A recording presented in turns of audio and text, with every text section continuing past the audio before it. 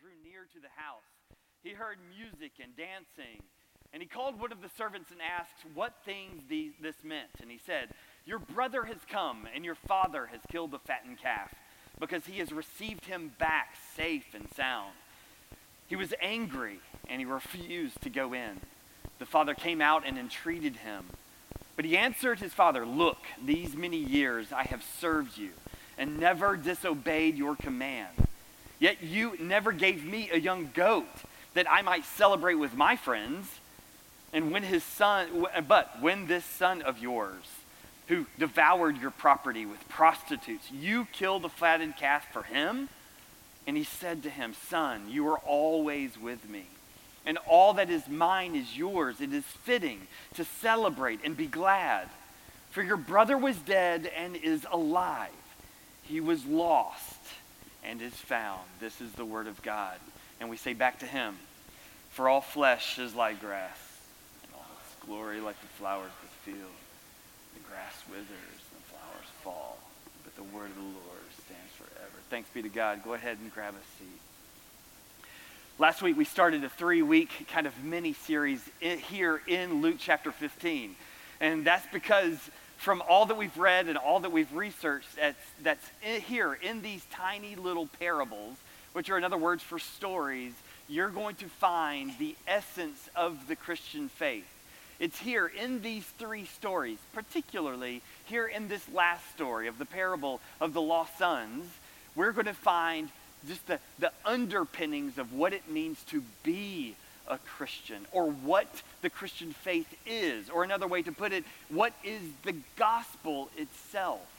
So you may have wandered in here and asked yourself, what is Christianity, or what is the gospel? Well, we are encouraging you to go back to Luke chapter 15, read it, reread it, read it again, find some teaching on this, because here is the very essence, or kind of the nugget of what the gospel message is. We're really leaning these 3 weeks on Tim Keller's work. So if you don't know of his preaching or his writing on this passage, we would really encourage you to go and to find it. Before we get started in verse 25, I need you to go back to verse 11, because we hear Jesus say to the crowds, he says, "There was a man with 2 sons." That's how it starts. However, the heading on inside your Bible, there's a title for this. And it reads like this: the parable of the prodigal son, singling out the one son. However, we're going to lean on Jesus' words more than we will this title. We believe that this parable is as much about the younger son as it is the older son, and as much about the father as anything else. And so that's why last week we devoted all of last week to the younger son. This week we're going to devote all of our time here to the older son. And next week we're going to think about the father and what the father has to say about us and what the gospel is and what the Christian faith is all about. If you were not here last week, let me give you a crash course on the younger son. He comes to his father and he says, "Give me my inheritance now." We discussed that the inheritance is usually bequeathed or given over to you when? Upon the death of your parent. However, in the middle of his life, he says, "I want my inheritance and I want it now." So the father does. He obeys this command. He sells off half of his goods. He gives the inheritance to the younger son. The younger son then says, "Peace," walks off to a distant land, and he goes and he squanders everything until he's broke, dead broke.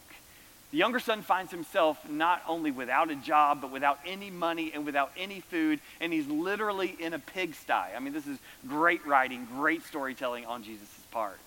He finds himself at the base of a pigsty, wishing he would go back home. So then he gets to the end of himself. He's dead broke. He has nowhere to go, so he goes back to dad, and he takes the journey back. He stinks. He's smelly. He doesn't have many clothes. He's starving to death. And when he's within kind of glancing distance of the house, we see the father look up, and on the horizon he sees the younger son. Now this is a despicable son. He's an idiot beyond all measures. He squandered everything. He's run off, and now he's coming back to the father. What will the father do? Well, instead of rejecting the younger son, he embraces him. He gives him a robe, a ring. He makes the fatted calf. And so that's where our story picks up right now. And this is where we're going to start our discussion about the older brother. What is the significance of the younger brother? What is the significance of the older brother?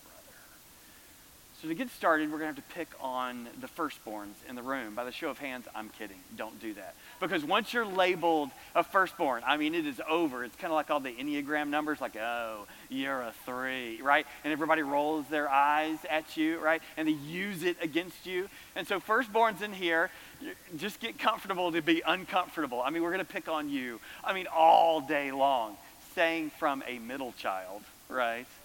As a middle child looking at Larissa and all of her things, right? We get to do that. So these are the firstborns, right? And when we've looked at all of the countless studies scientifically, you guys are a mess and you are full of quirks. And so for instance, you are highly responsible.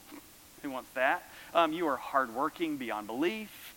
You are individuals that do things that I wouldn't know anything about. You do your homework correctly and you turn it in on time.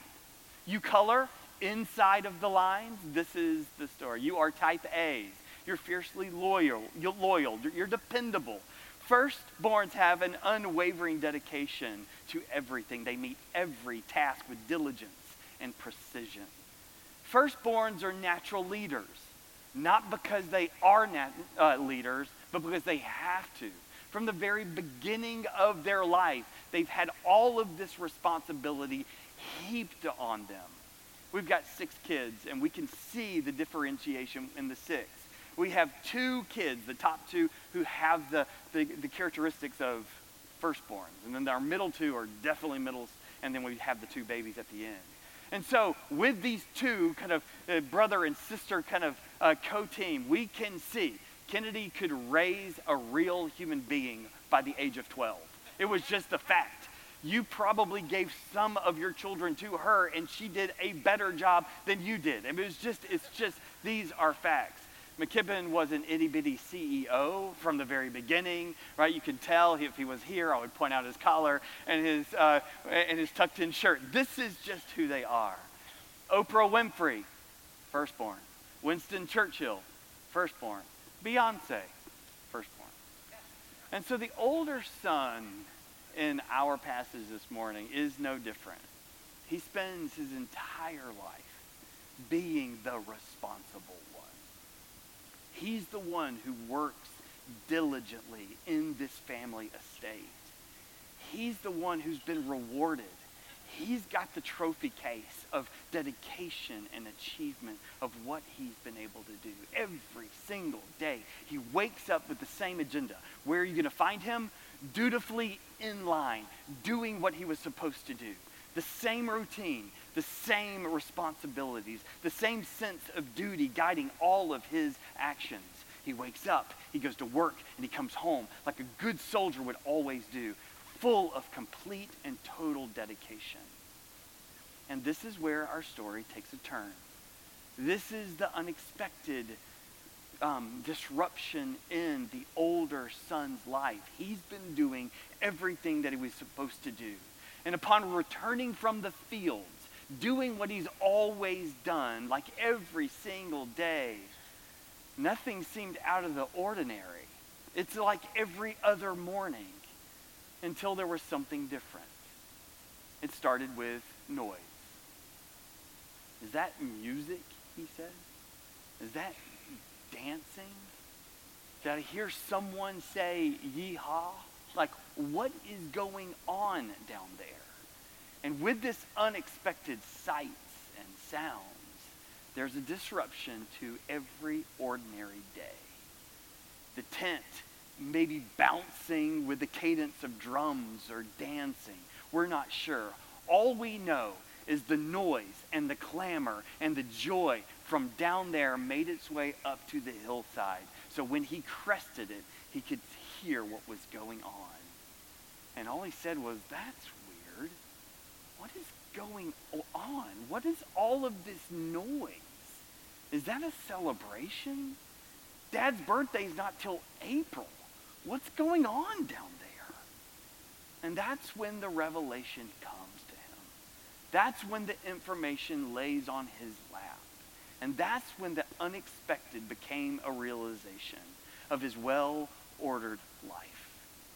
Your younger brother, he's home. And your father is celebrating his arrival. And with that information, with that revelation, everything changes. Nothing could have prepared a firstborn, an older son, for this kind of information. It's something he would have never, ever anticipated.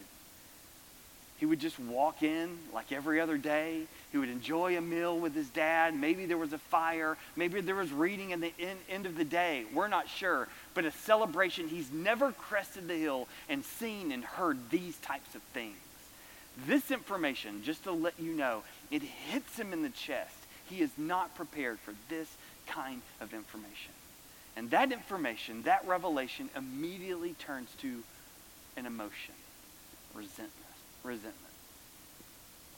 You see, years before, we're not sure how much time has elapsed, but years before, the father has been duped. The younger son comes to him and says, "Give me all that's mine." And the father does it. He gives him his inheritance. And so this younger brother has had special privileges before, daunting on the baby of the family or something like that. He disapproved then, and now today, another foolish action of the father. Here we go again. More special treatment of my younger brother. And so who wouldn't be a little resentful? Who wouldn't be a little angry? The father is the spendthrift. He's the one who's extraordinarily just reckless in this point. To be resentful is a good point. To understand the one emotion here is the one anger. The younger son was angry at the father. He was deeply resentful. This is how you reward bad behavior? You haven't even given me a small goat. This is the type of what it takes to get your attention. And the emotion of not just envy or jealousy, but injustice. The fact that it is simply unfair to act like this. Now, we could hear at the beginning of the parable, this is the parable of two sons. And maybe it's attempting for you and I to say this is a clash or a conflict between two brothers. But that's not how Jesus tells this parable at all. Instead, he goes from a very different angle altogether. The older brother is not upset at the younger brother at all. He's mad at the father. He's mad at you, he says. He's upset because it's the father's actions that he is so disapproving of. He's so unhappy about the younger brother's arrival, maybe, but upset of how he's being treated. It's the father who organizes a celebration. It's the father who snaps his finger and kills the fatted calf. Here it is. My dumb younger brother walks in like he owns the place, and my father just melts and welcomes him back like a president or a king. And that's when the anger surges. Upon that revelation, it's not that the brother's back. It's the fact that the brother's back and he's being celebrated for being back. We think that Jesus is doing a comparison and a contrasting here, where he's trying to make some kind of levy when it comes to these two brothers, making one out much worse than the other. You look at the younger son and you're like, man, you went too far, brother.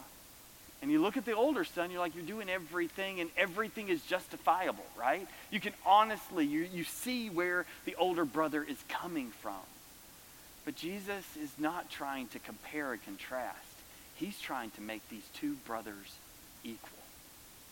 And in the same weight, at the same time, doing the same thing. You see, the way Jesus tells this parable is it's now the older brother's opportunity to do the exact same thing that the younger brother did. And what did he do? Turn and disgrace his father. It's easy to look at the younger brother and to see him turn and disgrace his father. But now the older brother is acting exactly the same. And how do we know these things? Because the older brother is using first-person pronouns. He starts making himself look much better. He says, I've worked my fingers to the bone.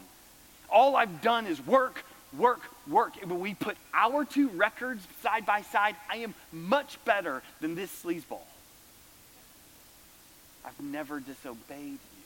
I've never done anything wrong. I am the one who deserves the celebration. And you didn't even consult me. Don't you forget that you're spending my inheritance money at this point. And he's not just mad, and he's not just angry. He's disappointed in his father. So much so that he looks at his father, he maybe points, and he simply says, look. He's treating the father like a son. He's reprimanding the father in this moment. I don't know much about Middle Eastern culture. But the way that we read it is that when the younger son comes home and we see this father hiking up his robe, maybe running after him and embracing him, that's the most shocking moment in the parable. We've never seen a father act like this. That's where we would put the emphasis. Yet in the Middle Eastern culture, filled with an honor and shame culture, it's this moment right here where all of the audience is going to sit on the edge of their seats because they have no idea what's about to happen next. They've never seen a son disrespect a father like this. Maybe we don't pick it out in our English language or as in our English reading, but the culture tells us this is the raw data. This is the most shocking thing. And so how will the father respond to these types of accusations? Jesus tells us parables because we need pictures. We still need to be in the kindergarten to tell us what to know. We don't understand all the fancy words, so we need pictures and we need stories to understand the kingdom. And we know that Jesus is telling us this story and telling us this parable because we need a picture of who the Father is. The Father last week was shocking. How are you embracing this guy who's just run off and spent everything? And now the audience is like, what are you going to do 2 weeks in a row? The original audience Jesus has picked out is split into two different categories altogether. You've got category 1 and category 2, and that's just how Jesus sees the world. In order to understand these two audiences, you have to go all the way back to verses 1 and 2 to pick up some of this information. Jesus tells us that the scribes and the Pharisees were being really raunchy and really causing all kinds of accusations toward Jesus because he eats with tax collectors and sinners and prostitutes. And here in verses 1 and 2, you have the two groups of people. Tax collectors and sinners and prostitutes on one side, i.e. people who do whatever they want to and live however they want to on one side. And then on the other side of the aisle, you have Pharisees and the scribes, the keepers of the law, the moral majority, those who are theologically trained, those who are cultural conservatives. Those are your people on the other side of the aisle. And Jesus is coming back to these two audiences, the tax collectors and the sinners and the Pharisees. And he's saying, in my parable, there are two sons. And both of these sons are representatives of these two people groups. The younger son, epitomized by tax collectors and sinners and prostitutes. The older son, Pharisees, scribes, those who keep the law. There are modern day Pharisees, and there are first century Pharisees. Jesus is really telling this parable for church folks. Because we, even though we may not be firstborns, we are instructed to color inside the lines. We're instructed to obey no matter what. And what Jesus is doing is not comparing and contrasting. The younger brother is so much worse than the older brother. He's actually bringing them together to help you and me understand sin. He's telling us a story, and he's giving us a picture to give us a picture of our heart. One is easy to point out. The one acting like an idiot. You're like, that's called foolish. I wouldn't do that. But there's just as dark, and there's just as a rebellious heart that's deep inside a highly religious person.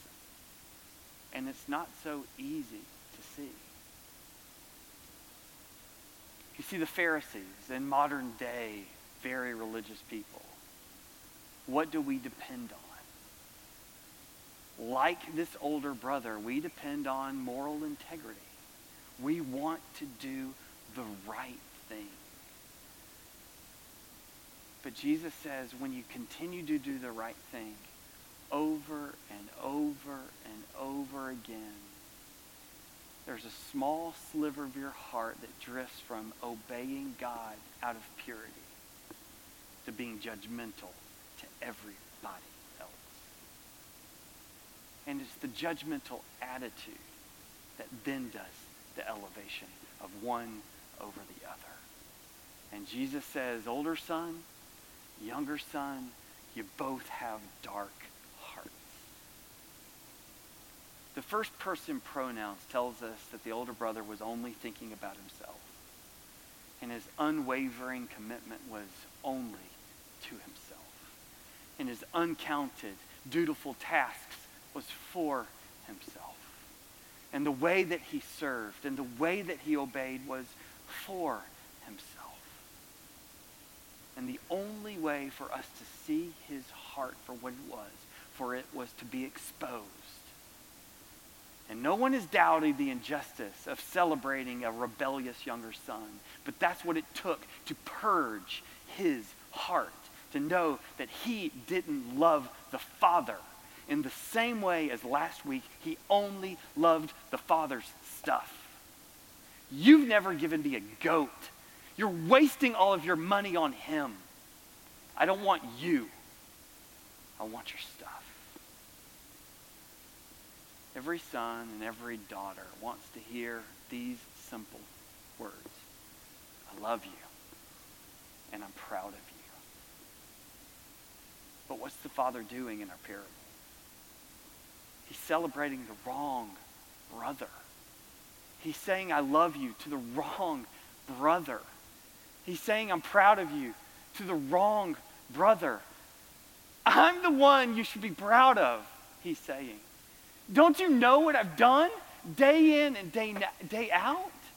He's the traitor. He's the Benedict Arnold. What about me?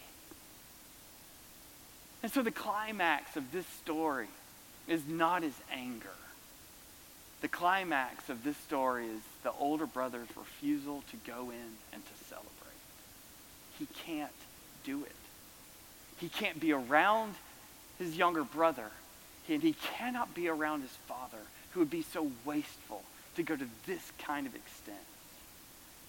And so this morning's main idea is to understand that neither brother is righteous, but both hearts need to be corrected.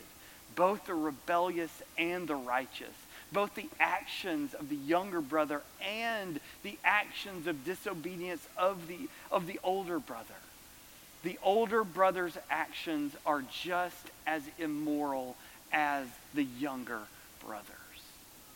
And that's who Jesus is talking to us this morning. Because Jesus hates our pride. But we can't see our pride. Jesus hates our self-righteousness. But we can't see our self-righteousness until we're pushed up into the wall. And we are the judgmental ones. And we're like, they don't deserve kindness. They don't deserve forgiveness. So who the heck are they? Something happened in me. I've been a middle child my whole life, full of rebellion. I hated authority. I've even pushed my mom because she was telling me I was wrong. But after spending 20 years with Jesus, somehow that middle son's just natural bent has become an older son's heart. I've become a moral conformist. I've become prideful. I've been self-righteous. And Jesus is telling us, church folks, both hearts are on the cusp of danger. One of the brothers rebelled by doing wrong. But the other brother rebelled by doing good.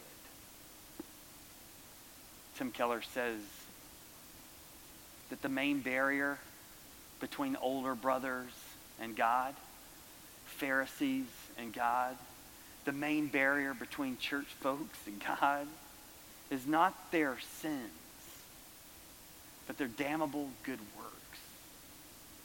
Because with every good work, you think you are earning your salvation. With every moment of goodness, you think, aren't you proud of me, Dad? And with enough of those stored, you think you can earn your salvation. Let me tell you, God wants to throw a party for all of his sons and all of his daughters. But it's not because of anything that we've done. It's the fact that the family is back together. And that's it. If you think that God loves you because of your good works, it's not true. If you believe that God continues to love you because of your good works, it's not true. God loves you because you're his son and you're his daughter, and he has called you to himself, and he has adopted you and made you his. That's it. Does he want you to obey? Sure. But the basis of your relationship is not your actions, but because you are blood bought by his son, the real son, and adopted you into his family. And so self-righteousness can be destructive. Let me say it a different way. Self-righteousness is destructive. Because this parable is warning against our judgmental attitudes and our superiority when we look down on others. Y'all, there's a Pharisee living in all of our hearts. There could be. The older brother in this parable is likely one of the ugliest, most spiritually unattractive people in all of Scriptures. We can't stand him. We look at him and we're like, why can't you just go into the party? But there's a Pharisee living inside of all of us. So the through line of all of chapter 15 is pretty easy. Something's lost and then it's found. Coins, sheep, sons. It's pretty simple. However, most people in understanding literature and motif says it's more than just things that are lost and things that are found. Most people who look at literature say that the through line is actually celebration and joy and gladness and a party. Because what do we naturally do when things that were lost are found? We celebrate. The older son is so unattractive because he simply couldn't celebrate the thing that was lost found. Instead, he was stingy and resentful and proud and bitter and unrepentant and forgiving and unwilling to show grace. And so the older son this morning should be a mirror to some of us this morning. And we should see our lives and to challenge us, are we judgmental? do we think ourselves superior? Are we resting on our morality? Are we resting on our ethics to make Daddy love us? When in fact, it's simply the fact that he has called us yours. So there's two questions that I want to ask you this morning to know if you have a Pharisee's heart, if you have an older brother's heart. I'd love for you to write these down because it may take a week or a month or maybe a year for you to start seeing this in your heart. It maybe not be just a snap for you to see these things, but I think with these two questions, over time, you may be able to see and know how to repent. First and foremost, do you lack joy when you worship God? That's what this passage is about, is joy and gladness and celebration. Because we know who we were. And now we know whose we are. And we can't help but be joyful in our worship to God. Or we know our story of death that has become resurrection. The story of brokenness that is now being mended together by the very hands of Jesus himself. And that overflow is joy in our worship of God. Notice I didn't say expressive. It's not that you have to run aisles, right, and scream hallelujah. But is there true, livable joy inside your heart in our worship of God? And then number two, do you have judgmental remarks about the people who do not meet your moral standards? Are you judgmental when other people miss the mark? And that's the spirit of superiority. And Jesus says, we're all on the same playing field. For all have sinned and come short. The only perfect one is King Jesus, and that's who we serve. Amen? Let me pray for us.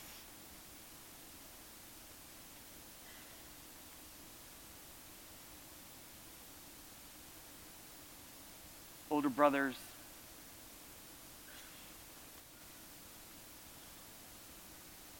you're always with me, and all that is mine is yours. But isn't it fitting to celebrate and be glad for this? Your brother was dead and is alive, was lost and is found. This morning, we celebrate the Lord's table. Lord, we thank you for you have come to seek and to save that which is lost. That is your mission while you are here on earth, to run after and to rescue. You are on a rescue mission. And so this morning, we know what it's meant to be rescued, to be saved. And so all in here who have that rescue story, we want to feel your presence this morning, to understand what it's meant to be lost and now to be in our right place, to be a sheep that had wandered off and is now with the herd, to be a lost coin but now in a purse, and two lost boys that are now sitting at a table. Lord, you want to rejoin the things that were lost and make them found.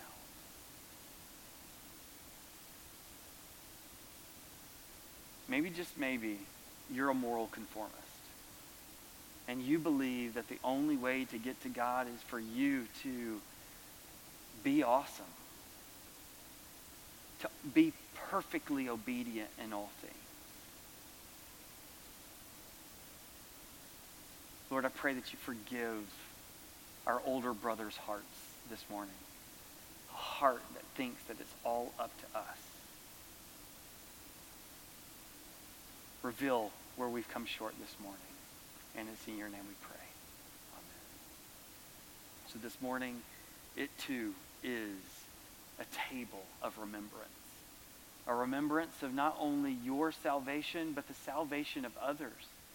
People who were too far gone that you had given up for, but still find themselves welcome to the table. And so this morning it is a community meal, knowing that each and every one of us who have been called by the Lord and follow him, that's who this table is for. If you find yourself on the outside of the tent, looking in because you don't know a relationship, I would encourage you, find me after the service. And we can help you see what it means to start a relationship with King Jesus. So all rise and stand to your feet. Know that these tables are open and they are welcome for sinners, each and every one of us. Take and be glad.